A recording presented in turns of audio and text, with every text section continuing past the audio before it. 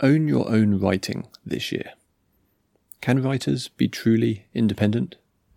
Writers need to look after each other. So often we're enthralled to things we cannot control, desperately sending our work off to agents in the hope that one of them will make a connection, wishing that a publisher will take a chance.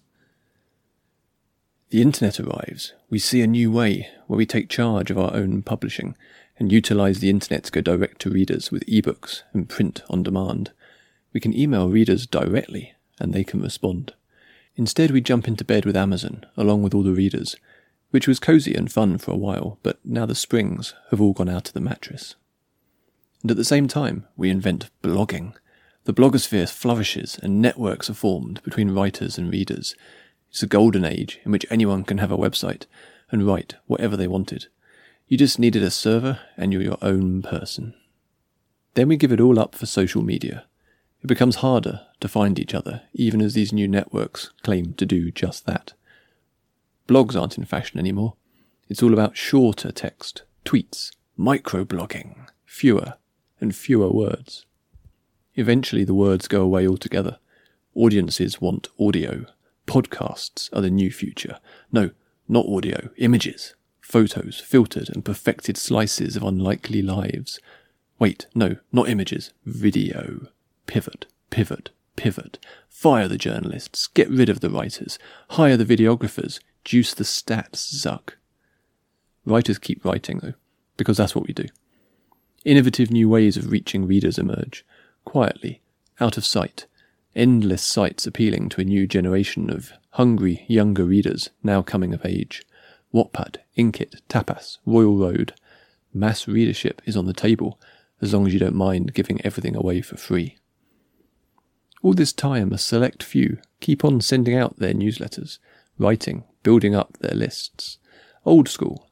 So old school, it was back in the 90s, when email was still new and exciting. So old school, everyone ignored it for decades. Crowdfunding emerges. Direct patronage seems like a new hope, a way for readers and writers to work together. Patreon, Unbound, Kickstarter, Ko-Fi. A clearer exchange between creator, provider and audience. Social media platforms throw a grenade into society, then collectively dissolve into a puddle of manufactured anger and enshittification. We spent a decade building our social media presence, and then it's just gone. From the ruins came the subscription services.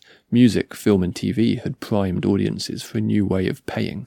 The new newsletters combine the old and the new. Substack, Ghost, Button Down, Beehive. Writers going straight to readers, and readers able to offer support directly. At last. Are we free? Until we are reminded that we are not. The behaviour of the corporations providing our tools continue to rock our very foundations. All it takes is one unpleasantly super rich American.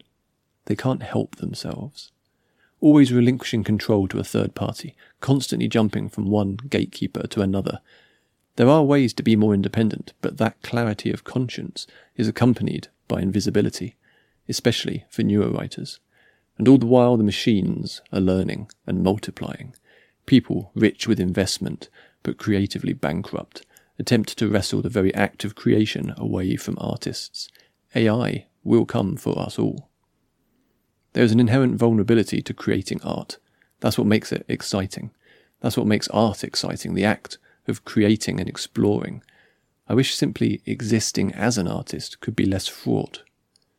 Something does feel different this time. The connections between writers and readers are stronger. We're no longer isolated from one another in our own little publishing bubbles. That gives us power. Protecting yourself as a writer. I'm trying to be more conscious of this stuff in 2024. 1. Always keep multiple backups of your writing. 2. Be sure to periodically download an archive of your publication. 3. Don't lean too heavily on the brand of your current toolset/publishing platform. 4. Don't rely on social media to promote your work. Even if you're doing well now, it only takes one tweak of an algorithm. 5. Do start a newsletter if you haven't already. It remains one of the most reliable and sustainable ways to keep in touch with readers. 6. Don't overcommit to a schedule you can't keep up with. Nobody wants to burn out. A healthy writer equals more and/or better writing. 7. Connect with other writers. It can open up new opportunities and make the process even more enjoyable. Supporting writers if you're a reader. I mean, we're all readers, right? 1. Follow them on social media, sure, but see if they have a more permanent and direct way of communicating, a blog or a newsletter that's free from the whims of algorithms. 2. Writing can be a solitary, uncertain thing. If you show up and leave comments and likes, the writer knows they're on the right track. 3. If you can afford it, buy their books, or take out a paid subscription to their work. 4. If you can't afford it, or if you have other ways of expressing your support, that's fine. Don't feel pressured or stressed about it. 5. Sharing the work, spreading the word, and generally showing up is hugely valuable. 6. Read. Just read. That's the main thing, really. Thanks, felt like I had to get that off my chest. As I write this at 10 p.m. on a Sunday evening in Norwich, Storm Isha is determined to blow the roof off our house, or at the very least, send the fences flying. Dramatic weather always gets my science fiction writer brain sparking. This weekend we played the new legacy version of classic board game Ticket to Ride.